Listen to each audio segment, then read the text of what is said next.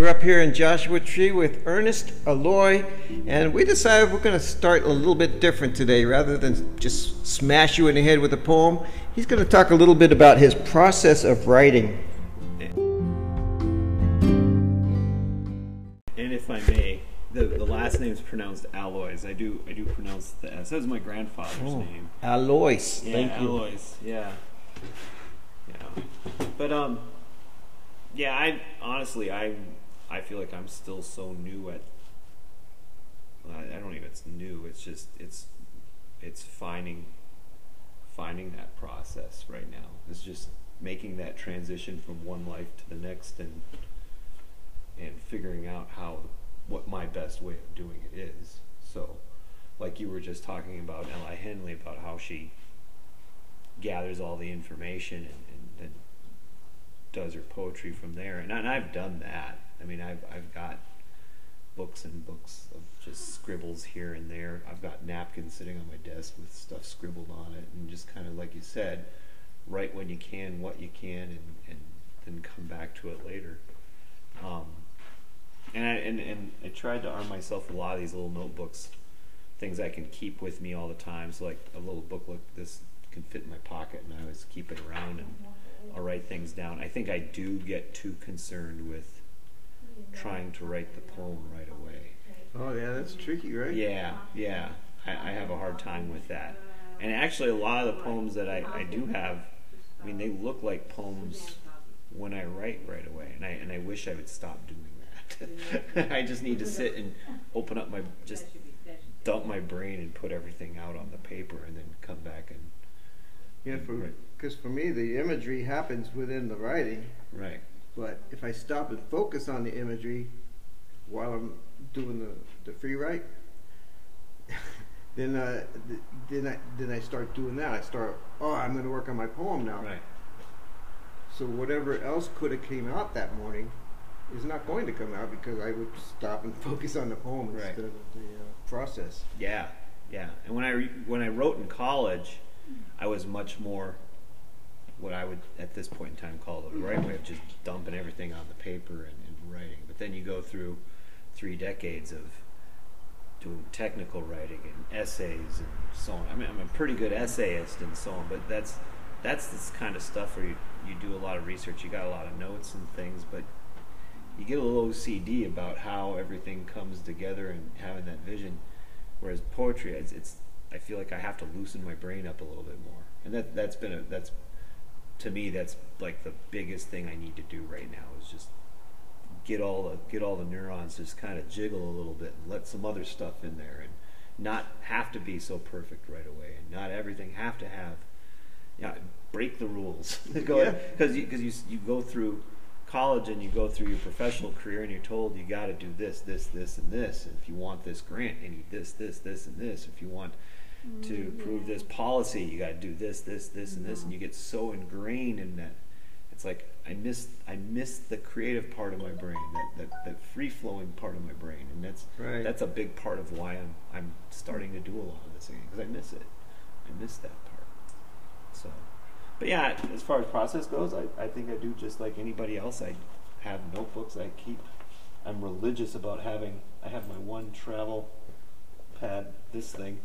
Went to a trip in Alaska one year, and we were AAA members. And they give you all the stuff in this cool thing. I'm like, this is epically awesome to carry with me in my backpack, in my car, I got myself a writing bag, and everywhere I go, this is my.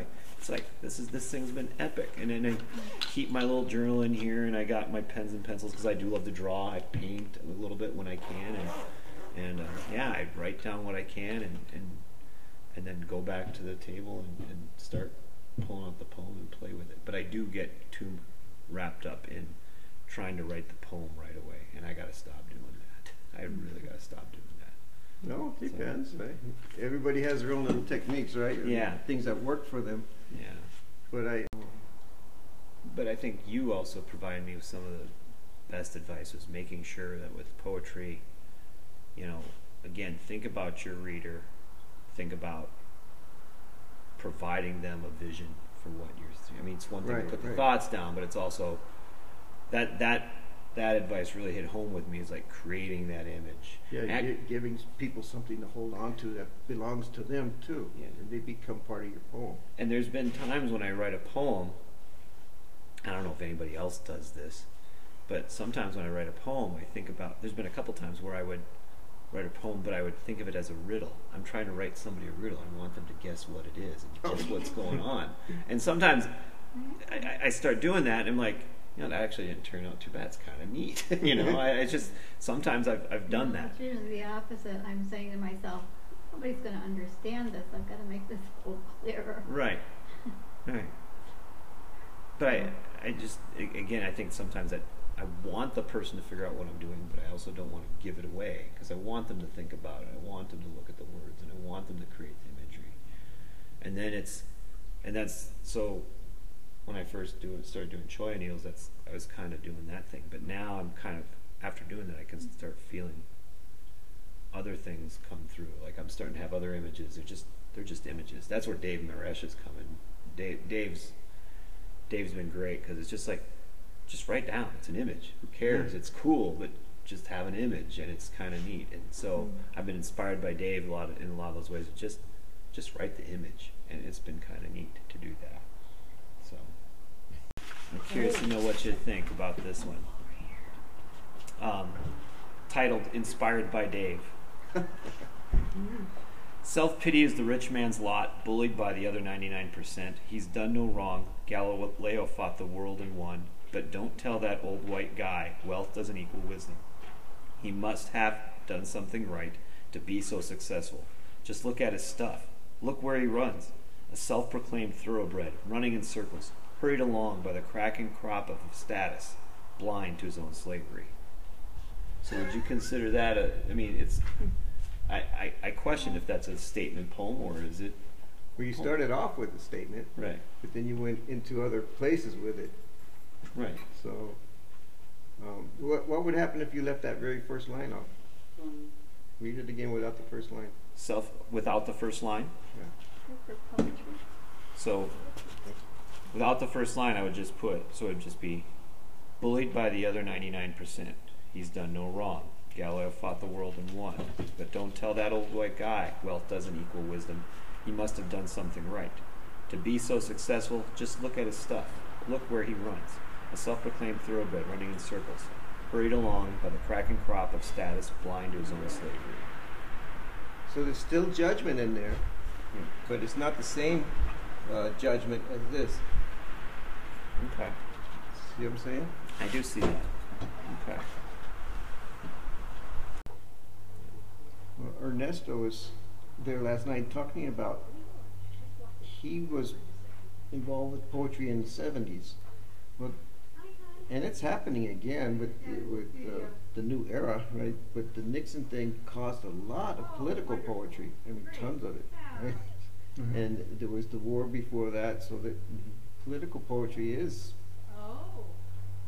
like that. And but the hard part is to go back and look at it now and say it's no longer interesting. It no longer has meaning. And what was it that we saw in that at the time? The poet was feeding our emotions and allowing us to be emotive about these subjects. So now what I saw it this morning on some, there's a lot of poets writing about the climate change. Mm-hmm. And so they're using language to help other people know what they're feeling. And the question is that judgmental or dictating things, or is it helping people? Because what does poetry do? It helps people find things that they can't express for themselves. Why do we read poetry? Is to find language that we want to have, but we don't. Or even find pieces in our soul that, things you want to feel, right, that you don't always are able to at a specific time. Yeah, for the poet to hit those notes and say, that's it, that's what I was feeling. I didn't know, they put a word to it. But like Rich says, does it stand the test of time? Yeah. And Ginsberg was writing about this stuff, but you go back now and it's like, you know, it's the references are lost. Yeah. Can you make it timely? Climate change, I think you can make it timeless. Right. Well, as long as we're still here.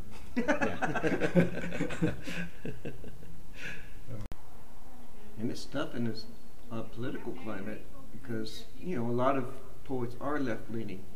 But if their poems are left-leaning, where does that leave their audience?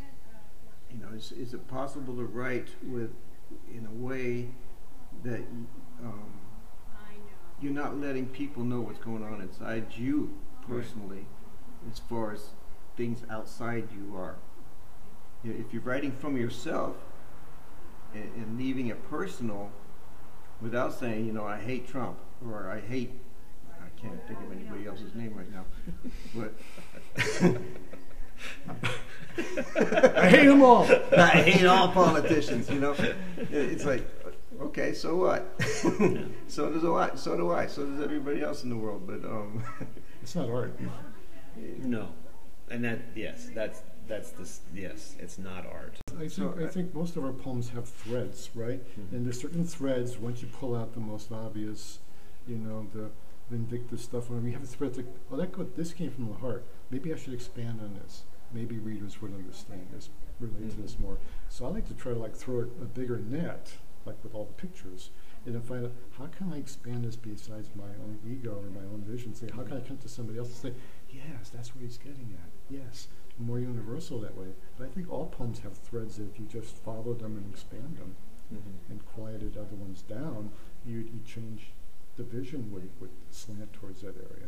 That's where I think the art comes in. The art of knowing how to do that, you know, and making those subtle adjustments and bringing more heart into it, as opposed to starting up here all the time and in the head. I don't know. That's what I try to do, because I can just get, you know, narrow, but kind of broaden the field more, you know. Have you ever wondered why people live in the desert? I'm Dawn Davis, and I host Desert Lady Diaries podcast. It's a weekly conversation with women who found their home in the Mojave Desert. Each week, I talk to women who were either born and raised in the desert or felt called to come here and what the desert means to them. You can learn more about the podcast and listen at desertladydiaries.com. Well, if it's just a story to begin with, beginning, middle, end, plot. Then it should stay that way. It should stay that way. Flash fiction can go sometimes either way, but the story, no, story should stay as a story. Yeah. Maybe smaller paragraphs so you can digest it. I like that part better, but I should stay in the format. It doesn't fool anybody.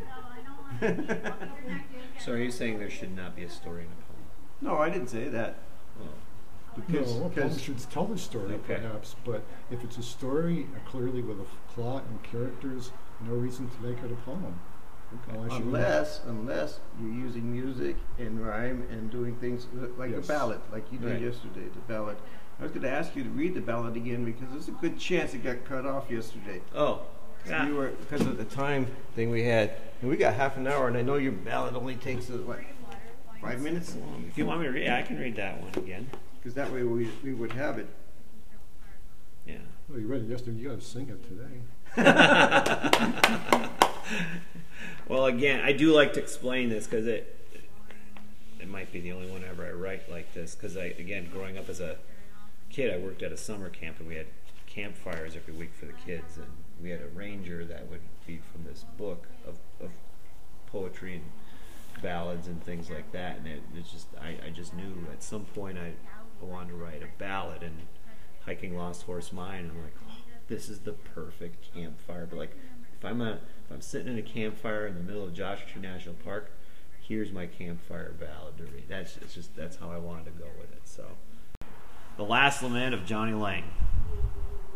Gone out for grub, read the sign on my door, having no burro, long trek to the store. Out of the canyon, sharp cold winter breeze, by foot I travel neath the Joshua trees. Mojave Desert, arid rugged land, mysterious mountains, coarse gravel sand, towering yucca, pinyon, pine, and sage, creosote and cholla swage this stage. Getting dark and weary, the going be slow, thin, old, and worn, I can no longer go. Found a spot to camp and enrolled my bed, filled with hard pain, I'd be better off dead. With dried grass and shrub, built a fire so crude, fried strips of bacon, the last of my food. Saved one for the morning, wrapped in wax paper, in the event I finish this caper. Clean starry night sky, no need for a tent. Body grows numb, mind begins to lament. Curled under my tarp, head drift into dream, pondering the past, thoughts flow like a stream. I herded cattle, a cowboy by trade, from Texas through Mexico, southwest strayed. Dusty desert trails, herd would graze and roam, stopped in California, my final home. Our steers were content north of Salton Sea, when my horse chose to move on without me. Tracked him up the mountain, forward sally, trail led me to this high desert valley. Behind a cabin the horse I had sought, claimed by McHaney and his wicked lot. Known to be outlaws, gang of ill repute, I said 'twas my horse, they'd quickly refute. McHaney stood firm, spit chaw to the ground, staring back at me like some bloodthirsty hound. I argued a bit, enough to cause strife, didn't press my luck, fearing I'd lose my life.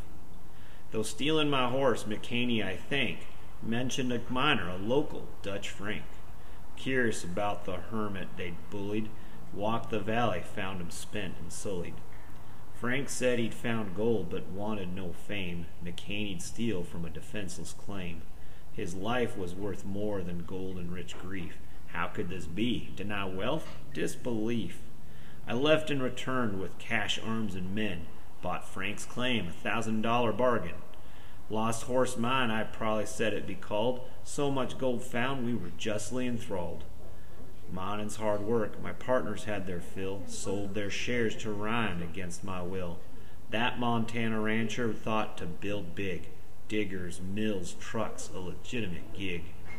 Day and night the labor would deliver, amalgams of pure gold and quicksilver. But this was my mine, and much to my dismay, not enough yellow was coming my way. Rather than sulk, I stole an extra share. Whether it was legal, I did not care. Ryan claimed I was stealing, charges he'd file, unless I sold out and left in exile. He owned it all, my return he forbid. I stayed nearby to what I stole and hid. I could have left, spent my gold while hiding my face, but I found myself compelled to stay in this place.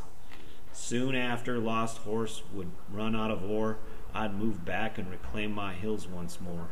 Solitude, wide open space, grand landscape, sparse terrain to discover and escape. I wonder, will someone find my last stash? I grin, chuckle a bit, my fire is ash. Shivering cold with a clear star roof, ironic, leaving as I came, no hoof. Decades ago golden wealth I admired, only to learn 'twas this land I desired. Last thing I hear with my soul now at ease, the whooshing of wind through the Joshua trees. I